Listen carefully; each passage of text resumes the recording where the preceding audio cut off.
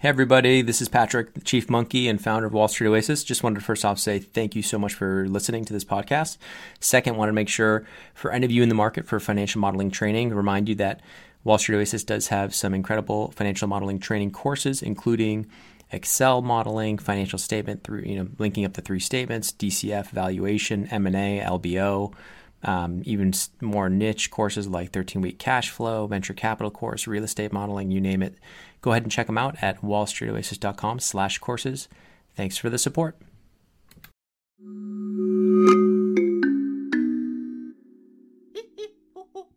Hello and welcome. I'm Patrick Curtis, your host and Chief Monkey, and this is the Wall Street Oasis podcast. Join me as I talk to some of the community's most successful and inspirational members to gain valuable insight into different career paths and life in general. Let's get to it. In this episode, I'm joined by Carter Malloy, CEO and founder of AcreTrader.com, a site where you can easily invest in farmland. Prior to breaking out on his own, Carter spent 5 years at a long-short hedge fund and over 7 years in equity research at Stephens. Learn what he liked most about equity research and investing, as well as why he eventually decided to start his own company. Enjoy.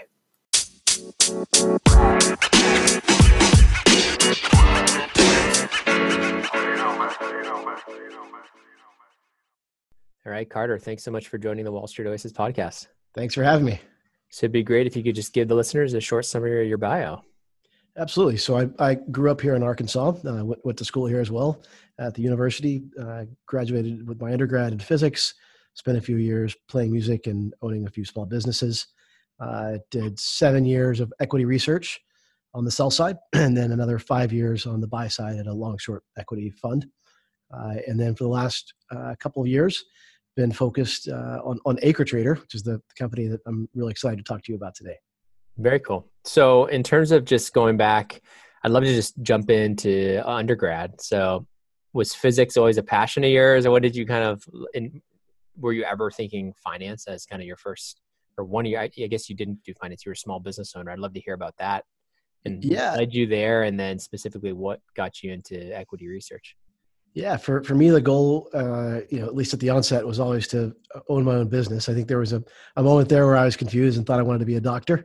And so had been studying biology in school, and then switched into business, and then ultimately decided, look, I'm going to work for myself forever, which did not come true. But I considered I was going to work for myself for a long time. And so just wanted to study what I'd found the most interest in school, which at that time was physics. So why did you feel like you knew you wanted to work for yourself? I mean, eventually this is now true. So you are working for yourself now, but it took a while to kind of get back there. So what drew you to the entrepreneurial lifestyle or life? I think I was mostly lucky in that my parents were both entrepreneurs. And so I grew up in an entrepreneurial boom and bust type of household, lots of job changes and lots of new business ideas being pursued. What did they do? What types of business? Banking, oil exploration, like wildcatting oil exploration, nothing sexy or anything fun like that. And then my mom had a candy business for a very long time, actually. Very cool. And okay. So about a half dozen other pursuits in there as well. So when you came out of school, what was your first endeavor? Did any of them do well, or was it kind of struggle after struggle, or what was that like? Yeah, the primary focus after school, I'd been playing and touring around in a band, and we had a diesel, basically this big van that we drove around in. What did you play? What guitar mostly, and nice. Then keyboard as well. So we had this van that we drove around in, and had converted it to run on vegetable oil, which sounded like this kooky idea, but in reality, we'd literally pull up to the next town we were playing in, go eat some Mexican food, go out back, ask their permission, go out back and get their used vegetable oil and travel around for free. And when you're in a band living on ramen noodles, that tank of gas is pretty meaningful. And so we realized at the time, like, hey, this could actually be a business helping other people to do this. And so turned that into a business, and that went well for a few years. And then we ultimately exited to a group of local entrepreneurs. How do you turn a business of vegetable oil fuel into is it the type of engine or something that can handle it, or what were you? It was just a secondary fuel system, basically. So new fuel pumps, new fuel tank in the Very car interesting. to help propel it along. So pretty straightforward. A couple $1,000s of alterations, so nothing crazy. But at the end of the day, what that meant is I was a diesel mechanic, or a fuel systems mechanic for a few years. And so, where did you tour with this van? How many other guys or gals? A couple? Yeah, there was 4 or 5 of us total, usually, plus a couple, friends running lights or soundboard or whatever. And Yeah, anywhere from New York to Chicago to Colorado was sort of the boundaries, I guess. and you did that for 2 years.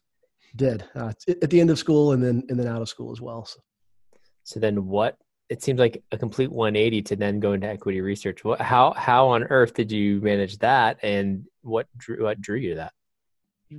Freak accident. Had a friend of a friend that worked at a reputable firm called Stevens, very well known sort of off Wall Street private investment bank, and very conservative in nature, very well run organization. And so it was sort of a storied company I knew about growing up, and had a chance opportunity to go take an interview. And so bought a corporate finance textbook, and probably the only textbook I ever read cover to cover, but chopped through it and went in thinking, I hope, now I know what EBITDA is. I can talk to him about this. And, and really they just wanted to explore for research. I think the things that people look for most are, do you like to go learn new stuff and go dig around in industries? And that to me really was exciting. And I think, the most fun part of my career there was I got to go, be in a library every day, basically. Were they the types of questions I assume were more around of like, what do you like to do? Or were they more fit and behavioral kind of things to see if you enjoyed that? Or was it like, yeah, I all the above. Look, and did they ask you to pitch a stock, I should say? They did. I failed terribly at it. You still got the job, but you still got the job. I did. I interviewed with several research analysts. The first one, great guy that was looking for somebody with real chops, and I definitely did not have them. And so it was about a 15-minute interview. The second person was an internet advertising and digital marketing analytics type of analyst. And I had as another business that I didn't mention earlier, it was a flaming failure, was a website centered around digital marketing.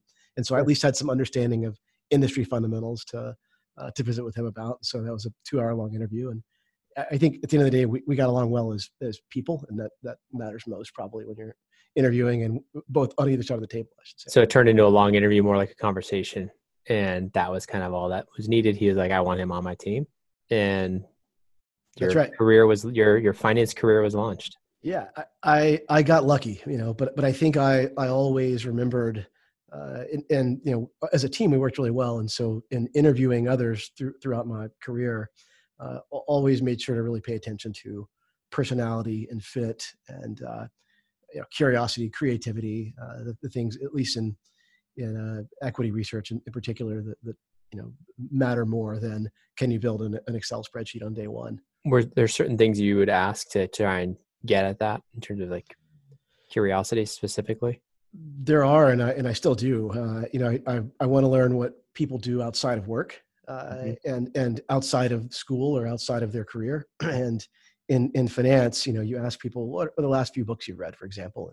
They'll always name off, the top 3 or 4 investing books or critical thinking books. And that's cool. Like that's really great that people have that passion, but you want to know that they have other passions and other pursuits as well. And so maybe, typically I'll ask people like, what's the last thing you dug in on Wikipedia about? Or what's the last topic that you became interested in that was not purely finance or purely related to this job? Right. Interesting. And do people struggle with that, or now not so much because now they have the intersection and they talk about? Some do, and if they struggle to tell you what they're interested in or what they like, that's tough for me. Even if like the person genuinely loves finance and they love crunching numbers, like that's great. But in the world of equities, like you've got to also be interested in people and be interested in businesses and sectors. And so if you love finance, that's great. But like, tell me about the last time you dug into natural gas markets or oil's future contango, or you pick the industry and the problem, but you just want to see people that, they have a passion for more than just purely like the CFA questions. For sure. So it makes total sense. So you had a really long run at Stevens. You were there for over 7 years, eventually managing director there. Tell me about that progression. What was your day-to-day like kind of when you first started, and then how did it evolve over time? I think out of the gate, I found a strength in that I really liked Excel and liked macros and, cutting corners. And, as I know you talk about a whole lot, Yeah. it's really, really important core skill set. So I focused a lot on that because I sucked at writing. And so that piece of writing took me a lot longer to figure out how to convey a complex thought into a sentence, or really ultimately, more importantly, a picture.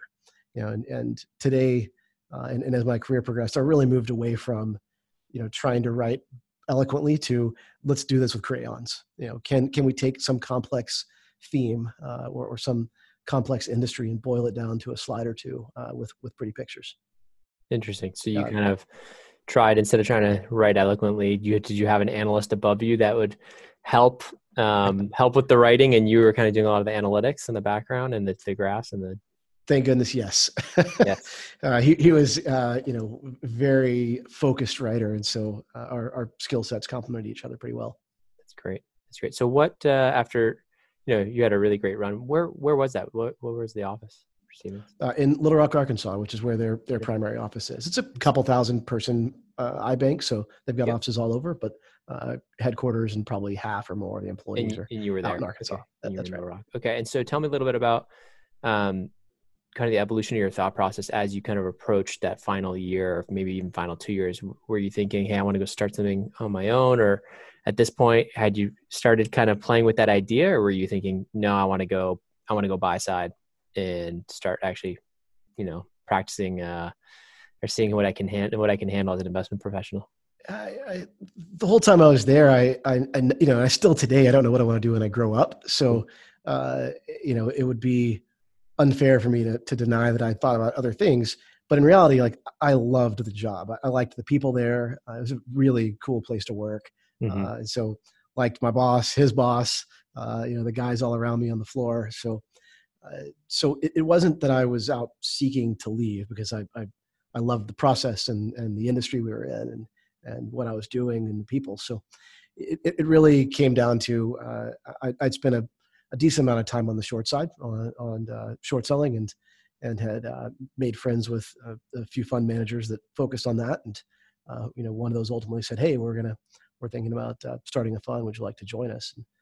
And again, it was a people bet far more than it was anything else. I really like these people, still do. Like, they're the guys I went to work with at the fund are still close friends. But that was the big deciding factor is I can enjoy this because I get to do what I want, and I'm surrounded by good humans. How did you make that determination? Just through, was it a long conversation, the courting process of trying to get you to come join them? Was it like a year? Or was it 6 months? Tell me about that interview / why did they target you specifically, number one, and then why do you think? And then how did you get comfortable with the fact that this is a startup fund? There's some risk here.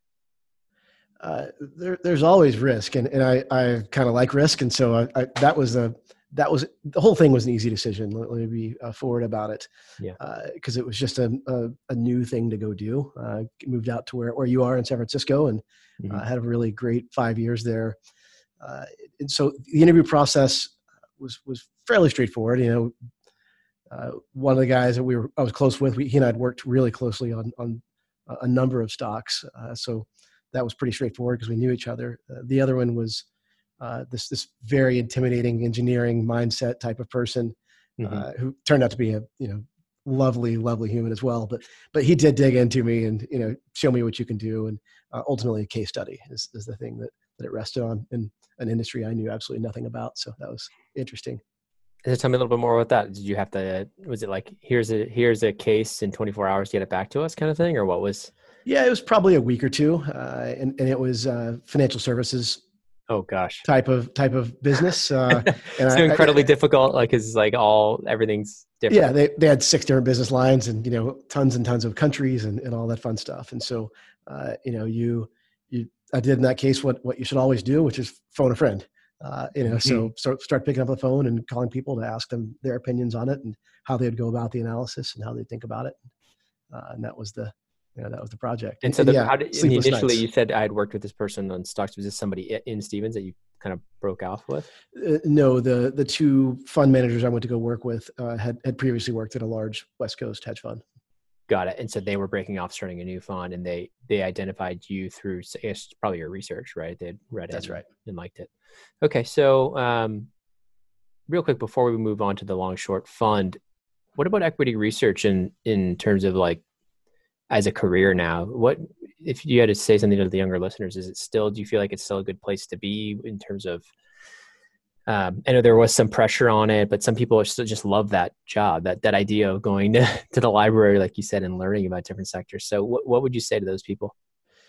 Yeah, I think the industry has some secular challenges. I think the industry has, I don't think that the industry has fee compression.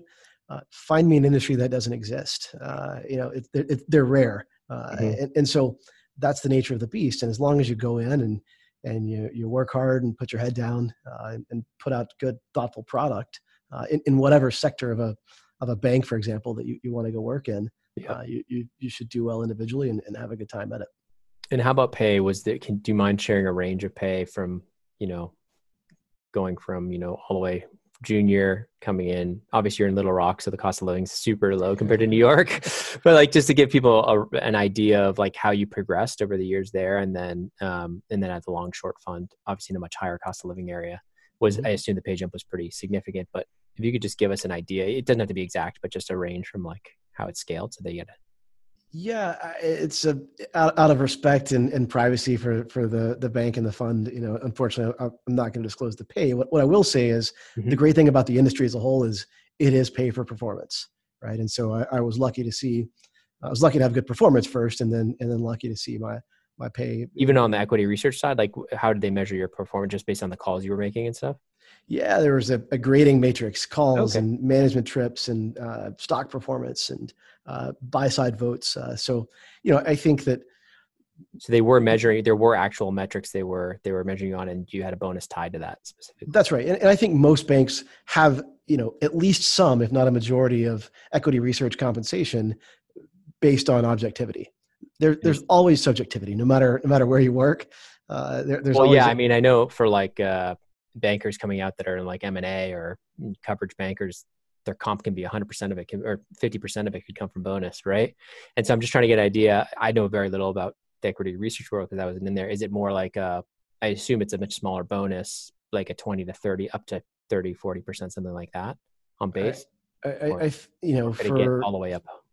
My journey was at a point was probably that, but as a whole, throughout my career, I think the bonus was definitely the majority or large majority of compensation. It was. Okay. Very cool.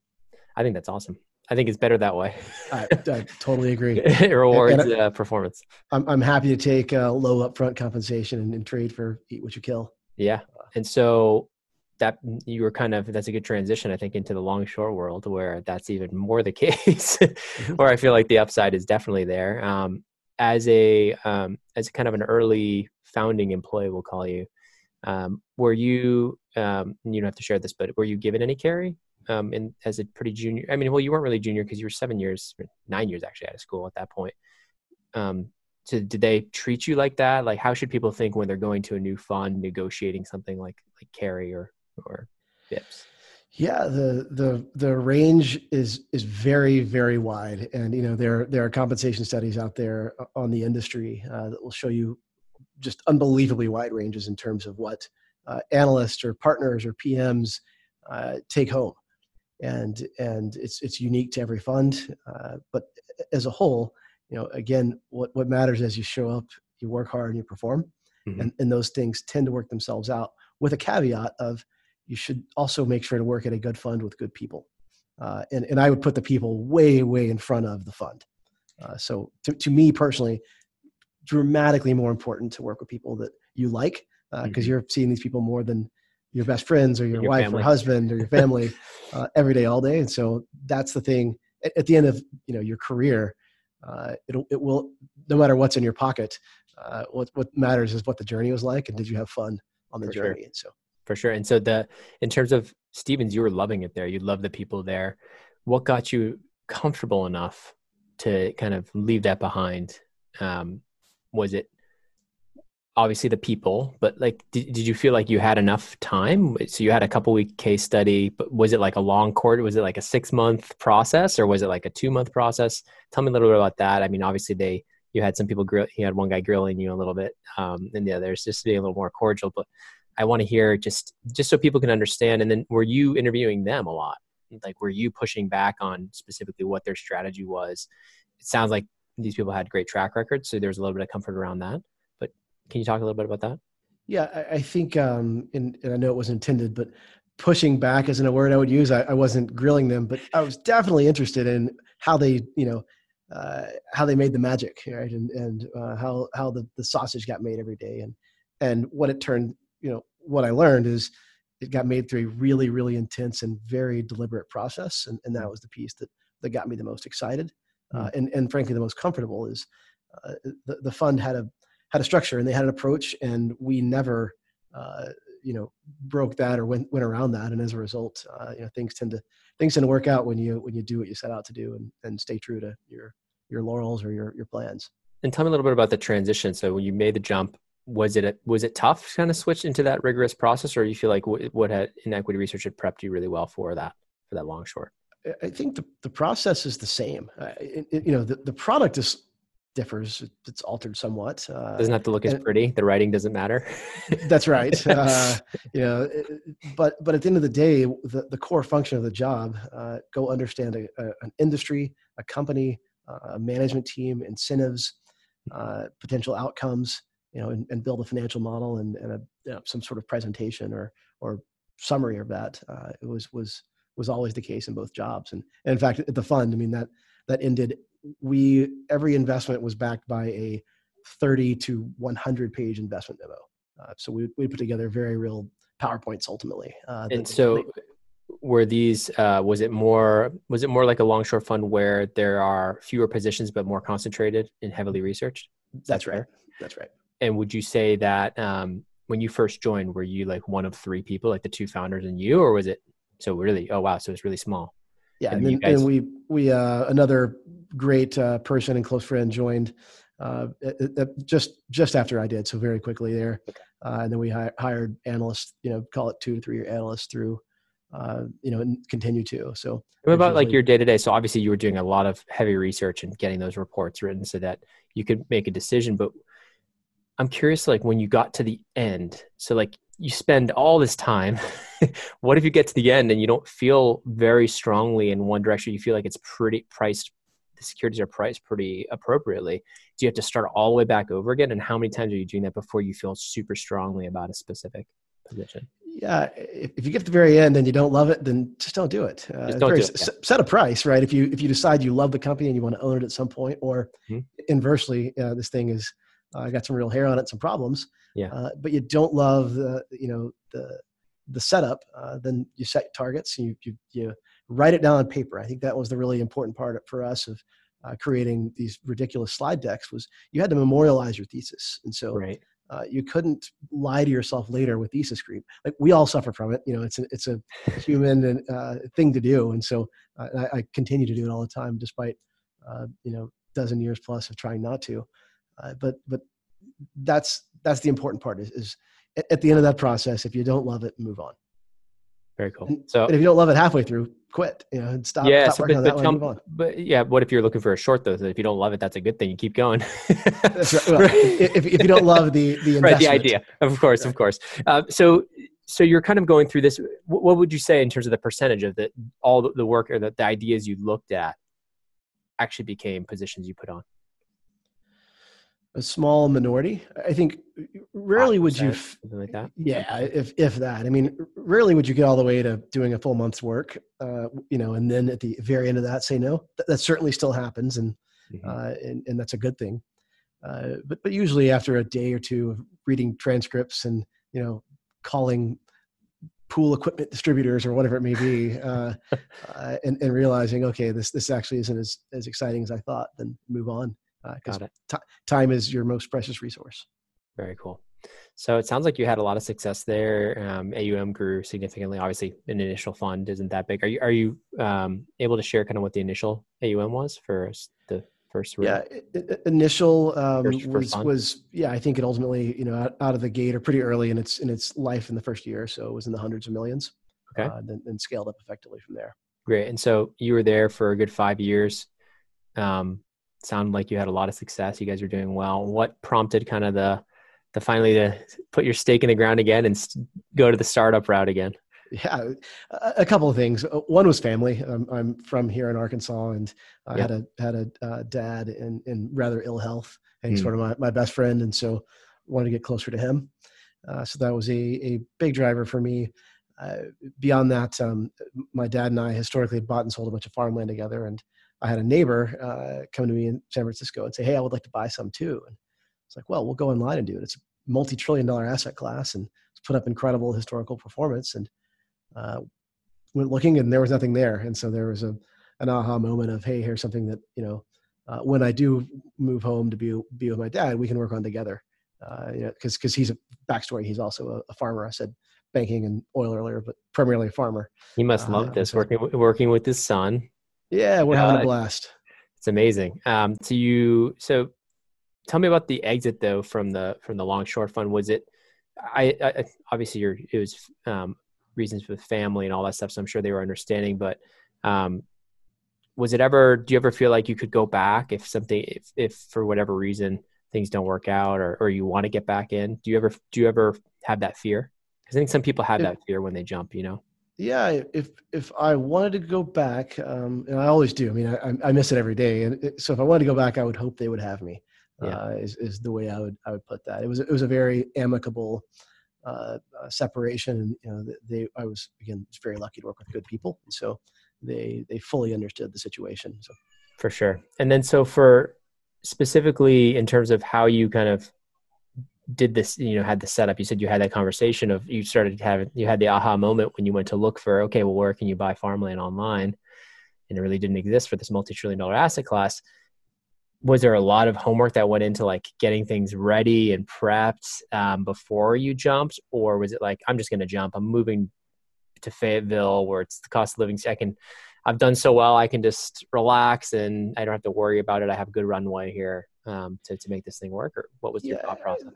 Because people freak out like making that jump. You had a big advantage of going to, obviously back to where you're not living in San Francisco anymore and, Bay Area. So you're not spending, $4,000 a month on an apartment, but, right.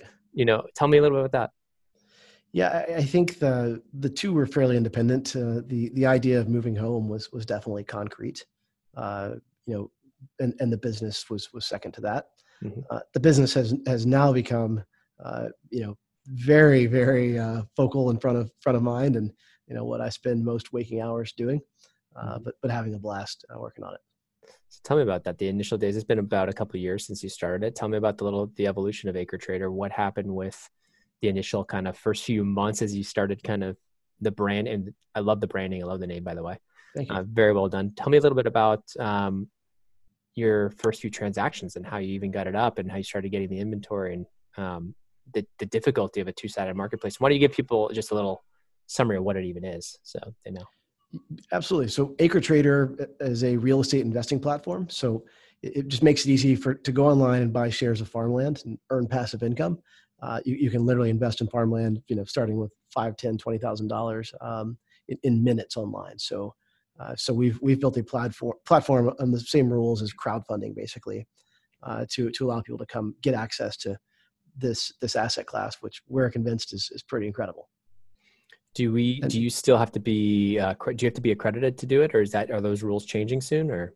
Yes. So you have to be accredited today. The rules of the definition of accredited is evolving positively for investors, and especially for people that are in the investing industry, to include them, even if they don't have the threshold of income or net worth. We are also, is that the Jobs Act? That's correct. That was what initially created this, was the Jobs Act. Yeah. In summary, the Jobs Act made it more approachable to securitize smaller assets. So right. if you wanted to previously securitize something and go raise money from people you didn't know, took hundreds of thousands of dollars in an S1 and going public to do so, and or other wildly rigorous situations. And the Jobs Act just reduced the barriers so that you could go out and raise capital for $1 million a piece of property or business or whatever that may be. From thousands of investors. That's right. That's right. So, but tell me, are they still not allowing non-accredited? Why are they not allowing that? I thought that was patent from, there's like WeFunder and these other startup ecosystems that are doing this. So tell me why that still isn't allowed. There are different components of the Jobs Act and different exemptions from regulations that you can operate within. Uh-huh. And so the one that we and most that we see most of the larger crowdfunding platforms operate under are what's called the regulation, or the 506C or 506B exemption from Reg D. So those are accredited investors or very few non-accredited. There are you are able to advertise. That's right. There are other alternative structures. You may have seen Fundrise, for example. That's basically a REIT, an e-REIT. Okay. And those can be marketed with pre-registration, so upfront investment and time. Those can be, can allow in non-accredited investors as well. And so we're working on a product in that realm to bring on non-accredited investors. We did not set out to only make farmland investing available to accredited investors. Got it. Okay, so tell me a little bit about just initially the early days, the first few months, and then tell me how it's evolved. So early on, it was about building an MVP. So, I did a bunch of survey work, through Google and SurveyMonkey to go understand investors' appetite for farmland, for the specific asset class we were working on. And what we learned is there was a ton of interest, but people didn't know what farmland was. Like, why would I invest? That sounds awful and boring. And I think with a little bit of education of, here's this long-term compounding asset class returning, that's returned about almost 12% a year for the last 30 years. In a highly consistent, unlevered, low volatile manner. Once you show people a few charts, they go, "Oh, wow, all right, how did I miss this one?" And so, I think one was really about building proper educational materials. Obviously, you never overpromise. You want to make sure to be crystal clear as to how things are built and what the understanding you're providing people of an asset. Can I stop you for a second? You said the 12% return is a lot of that the capital. How much of that is really capital appreciation versus the cash flows of the farmland return? It's been roughly 50-50. I think it leans a little heavy to appreciation. So you nailed it. You make money two ways, right? The asset appreciates or has always, or has historically for the last 30 years appreciated underneath you. Yeah. And then on top of that, the farmer pays you rent. So you get some cash income a year. Yeah. So the combination of those two are roughly even, with appreciation maybe kicking in a little more. Got it. Okay. Sorry, I interrupted. Keep going. No, great question. It's fun getting asked those types of questions. It's all we think about every day. Yeah. Is farmland. So the early product was build something to educate people and build something that's easy to use. Both of those are really hard to do. It took us some time. Built an MVP, which is a minimum viable product. So here's the basic technology. Put it online to see if there's interest, and hey, there was a lot of interest. People were pumped about it. And so then it was, all right, we've got the interest. Now let's go take some real time, raise some capital, and build a real product before we truly roll this out and launch it, which we launched just about a year ago now. But we spent an inordinate amount of time making sure to get our systems right, our security right, the ease of use correct. We're dealing with people's money at the end of the day. It's a pretty emotional thing. If we screw that up, we're not going to be around for very long. So tell me a little bit about the fundraising process and what you had to show in terms of traction or interest that got investors comfortable enough to write a check. Was it would you consider it like pre-seed? And obviously you didn't need a $10 million round necessarily to get to the from MVP to the first launch, but to beta. But I'd love to hear about that. Yeah. So, and we are in process of closing a larger investment round today that we'll be out talking about soon and are excited about. But for the early capital, we used a safe round, simple agreement for future equity, which acts like convertible debt, basically a really simple 6-page convertible note, if you will, without a coupon or a lot of the other just a discount, difficult features. That's just right. Some sort of discount. Yeah. A discount or a valuation cap. So we chose to provide our investors both. So that, just to make sure they were in at the right place. And so let's see. So we went out with that to go raise money. It was really execs in agriculture and technology and banking that I'd worked with over the years. That provided, luckily for us, provided some of that early vote of confidence of, hey, we see the addressable market, we see the product market fit, and so we're interested in playing a part in this. Since then, we've got to show some real traction, and so we've been grinding away here for the last year since launching it, at getting that to occur, and we're now in that hockey stick period of execution here. We've moved, haven't moved, but transitioned quite a bit from build to, oh my gosh, now we've got to think about managing all of this and volume, scale it up, right? And so it's been a really fun exercise, and we were lucky in that we've just got an incredible team of people here that are all thoughtful about processes and scalability and automation, and so we've so far so good. That's awesome. How big is your team now? Just we're approaching 20. Not all those are full time. Yep. And have you been able to, I guess, is it heavy on the developer side still? I assume it almost half is development. Yeah, it's it sounds very similar to my team. Yeah, exactly. And I walked into this knowing exactly nothing about software development. In fact, today I think I took a Python class, when I lived in San Francisco. But but really, it was for finance, and still have very little development chops. So has that been the hardest part, as being a non-technical founder, kind of just finding the right developers, or how did you even find them? Yeah, I got lucky, and I know I keep saying that, but it's been a good. I don't believe it anymore. I don't believe it anymore.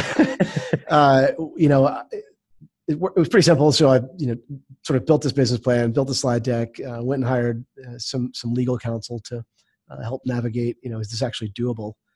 And come to find out, it was very hard, and still is very hard to make sure we do everything exactly right per regulations, and some of which are not exactly black and white. So we just decided to never get in the gray area. So that took a while. Then as I was fleshing that out and running the idea by some friends, went out and looked for a developer, and so built a list of 100 websites in fintech that I liked. Then went through that with a fine tooth comb, and is Excel, right? So then you rank them, you go through the fine tooth comb and say, all right, here are the top 20. Went and found their lead developers, either on the website or through LinkedIn, and just started cold reaching out to those people. Boiled it down to 5. One of them really, really liked, and we got along well, and he was clearly very good at what he did. So that was that. Hired him. And he was he's kind of the CTO, lead developer. That's right. He's the lead developer or product manager is what we would call him. So. Got it. Okay. So I guess, well, given that it's almost like a two-sided marketplace, right? You need the land being listed, and you need the buyers coming in to purchase the land. There's always one side tends to trail the other. Sometimes it goes like this, but what has kind of been the path so far? I know it's been kind of only live publicly for about a year, but what have you seen? Been hard? Yes. So the demand side. I guessed wrong, by the way, the first time I talked to you. They're all a challenge, right? Where it's really running two separate businesses that are the same thing, or depend on each other, I should say. The demand side is pretty focused on marketing and data science, right? It's about customer acquisition cost and lifetime value, and the relationship between those two metrics, and going out and getting the message out there, and doing so in a capital efficient manner. And again, there we've got just really great people focused on that problem every day to go out and solve that, and let the world know that we're here. On the supply side, it's much lumpier. It's pretty reliant upon relationships and making sure that you're doing the right deals in the right places. And so that is run by a guy here named Garrett McClintock. He previously managed a few $100 million of farmland, so knows. I'm a redneck, but this guy knows dirt in a way, or soil in a way that I never will, and his team for that matter as well. So they're focused every day on going out and finding farmland. And at this point, we're speaking to hundreds of farmers. And is he? I'm curious. Is he an employee of you, or is he a partner? How does that work? Yeah, employee. We're all employees in the day. He's certainly a stakeholder. Everyone here is a stakeholder in the business. So. Yep. Very cool. And so the goal here is, it's like you said, you have a lot of runway, or a lot of do you feel like you're going to be able to, is there a certain point where you see where it's profitable, or are you already profitable? What's the kind of seeing kind of how you're scaling is there a good runway there? There's great visibility on profitability. Our unit economics are good. Good. I think as a young company, and especially in a network business model, we want to grow quickly and grow responsibly, and so thus we are okay with using some additional outside capital and running at a net loss for a time to scale it up faster.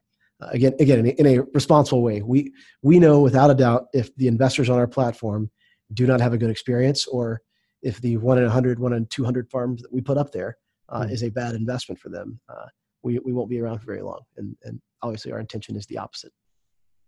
So do you feel like there is risk around timing? So like as you scale, let's say for whatever reason, the asset class, I don't know why this would happen, but there's drought or there's whatever have you. And a lot of them, maybe instead of 2 out of 100 turning into negative investments, it's 20. Does that keep you up at night? What keeps you up at night in terms of, is it that? Is it something else? Yeah, I think, and I want to return to the negative of the investment, but for us as a platform, it's also making sure we have investments on the platform. Right. And we've decided, and if I were to show you our chart of momentum of fundraising on the platform, you'll see a couple flat points. We went 3 weeks in December without a single listing.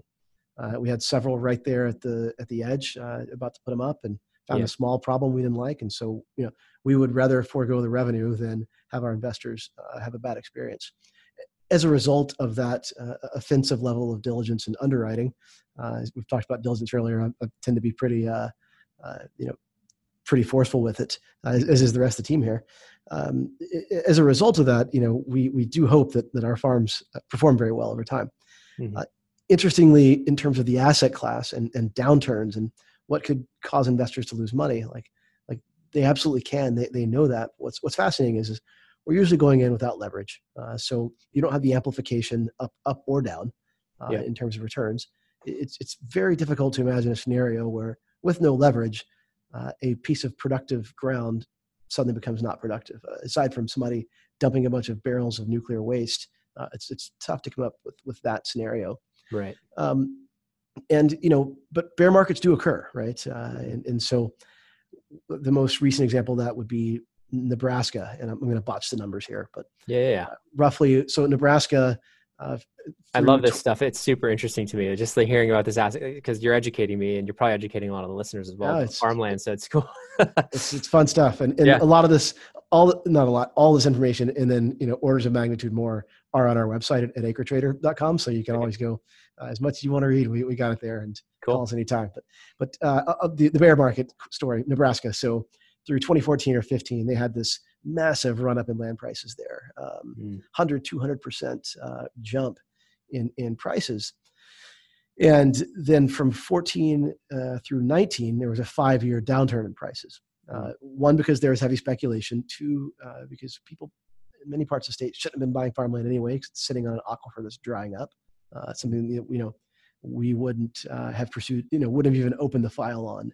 Right. But there was a lot of capital that came into the state very quickly. Why? So good returns was the big one. It kind of fed the good returns, fed more returns kind of thing. That's right. So the yields were really good for a number of years, even in the bad places. Yeah. And then commodity prices were really on a tear, through 2014. And so people were making hand over fist. So farmers were buying their neighbor's farm. Investors were coming in.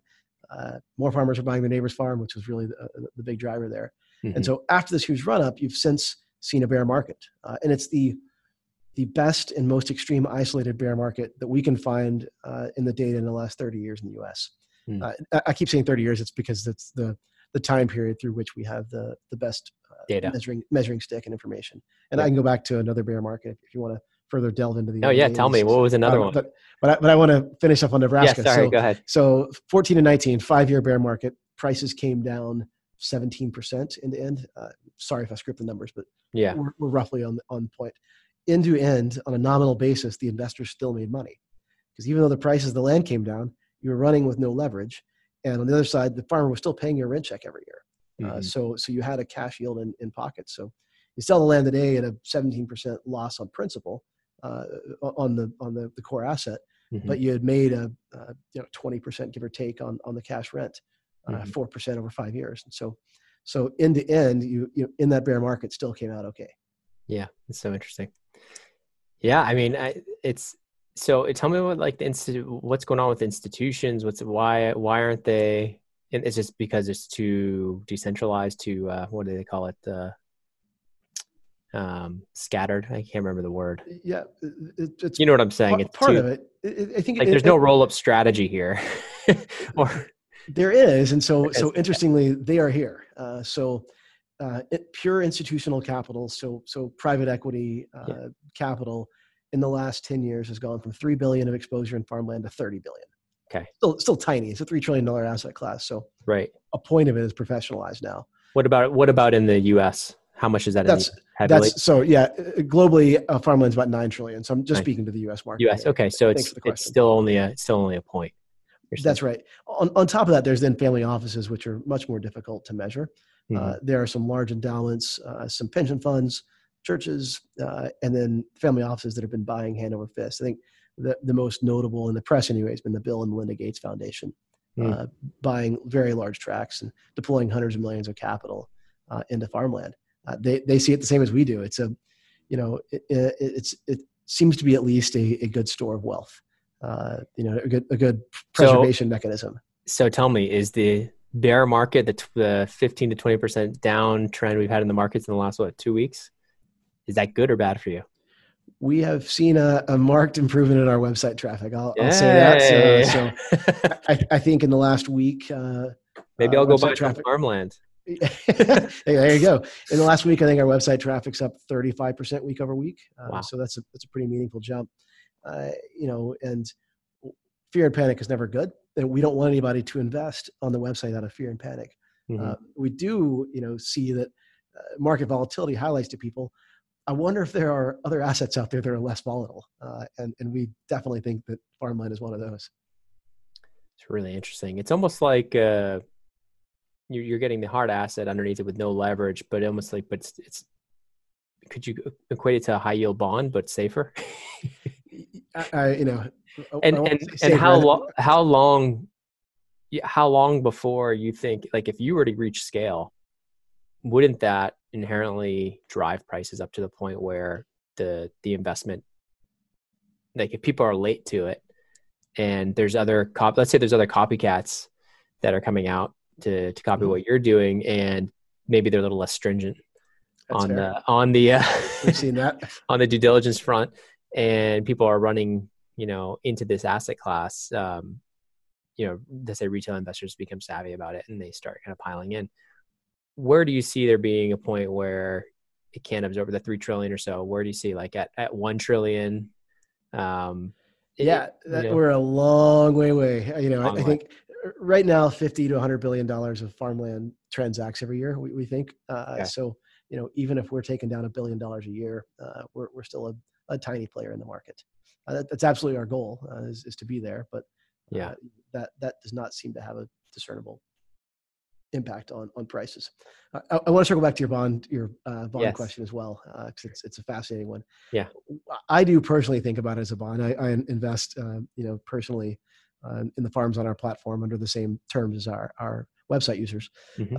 And that's the way I look at it. Is here is a more like a tips or something where you have there is correlation to inflation. That's the one thing farmland is correlated to decently is inflation. Mm-hmm. Everything else, like S&P, it's almost exactly zero in terms of correlation, but it does over time. You have some inflation hedge there. Yeah. So that's helpful to think about. And as a bond, if you're thinking about investing in a bond, you're backed by a government or backed by a company. Here we're backed by a hard asset that produces something that, unless we all die, we will need. Right. No matter what happens in the world, we have to eat. And that's a pretty comforting thing to know about farmland as an investor. Is we're going to need the soil for a very long time. I'm surprised that with technology and with the improvements in output per whatever, that we haven't seen the cash on cash, or at least the appreciation flatten. Mm-hmm. That's surprising to me that there hasn't been any sort of, no massive bear markets where, like, there was maybe it's because you don't have the data all the way back, but maybe once machinery became much more prevalent. I don't know. Yeah. So for the actual underlying prices, we do have the data going much further back. It's the rent that's tough to put together. Yeah. So we can see the long-term appreciation trends, and over 50 years, the appreciation, just half of the income component, right? Or half of the IRR component. Yeah. The appreciation's been about 6% over the last 50 years. It's amazing. And you bring up a really great point, which is yield, not income yield, but crop yield. Crop yield, yeah. And that is an up and to the right chart. So, you got supply and demand, right? So we have so many mouths to feed in the world, and that's growing every day at a pretty rapid clip. We have the amount of farmland, and that's shrinking every day. We lose 3 acres a minute in the United States of farmland. And why is that? Mostly development. Development. Okay. Cities are growing. We're using more and more land. So okay. So the basic economics are really easy to understand. Growing demand, limited and shrinking, very finite and shrinking supply. And productivity is not keeping up with that. You got it. So that's the other, it's supply and demand equation. That's the other big thing is productivity, crop yield in our case. Yeah. It saw a big jump around, mechanization, saw a big jump around genetic improvements and input improvements. So smart application of fertilizers. Yeah. And has continued to curve upward for a really long time in a consistent manner. Just to feed the world, we've got and the stat's 5 years old, but roughly double our output, our crop output in the next through 2050. So the next 30 years. So we need a hell of a lot of improvement in crop yields just to keep up. And even then, you still have the demand issue of the amount of farmland shrinking out there. It's really interesting. It's a really interesting, it's almost like a little mathematical model you could put together in terms of trying to get to your underlying. It sounds like the tailwinds behind the asset class are pretty strong, based on what you're telling me. We would firmly agree with that. Even with the genetic, non-organic, no, just kidding, not GMO. So yeah. That's a whole other podcast. Yeah, that's a whole, we're here in San Francisco, so as you can imagine, the Whole Foods crowd and the genetic, it's very the organic crowd here is very strong. It brings up a fascinating not conflict, but the yields of organic are far less on a per acre basis than the yields of genetically modified crops. So in theory, if the world moved to 100% organic tomorrow, we wouldn't have enough food because you need to use more space to grow organic. Right. That's really interesting. Yeah. And so, the genetic modified, all that stuff that's more resistant to parasites, can really dramatically increase yield, I assume. So that's right. And again, we're not anti or pro. No, I eat organic or GMO. I have my kombucha here. I'm very much in the Bay Area. No, I mean, we just did an organic farm on the platform, a conversion farm where we're helping the farmer to bridge it into organic. So we're, even from a pure financial return perspective, we're believers. Very cool. Anything else? Anything you would tell your younger self or the young listeners out there in terms of career, in terms of startups, anything that you'd like to share before we call it? Or about the startup in general that I didn't cover that you'd like to share? Yeah, I think the big one is don't worry. Show up to work, and get there first and leave last. But worrying does no one any good. And I think probably earlier in my career, I did a lot of scenario analyses and a lot of thinking and worrying about what was going to come out the other side. And in reality, as long as you work hard and keep trying, you can stumble upon some luck every now and then. Great. I love that. We'll end there. Thanks so much, Carter, for joining us. Thank you. And thanks to you, my listeners at Wall Street Oasis. If you have any suggestions whatsoever, please don't hesitate to send them my way, patrick@wallstreetoasis.com. Until next time.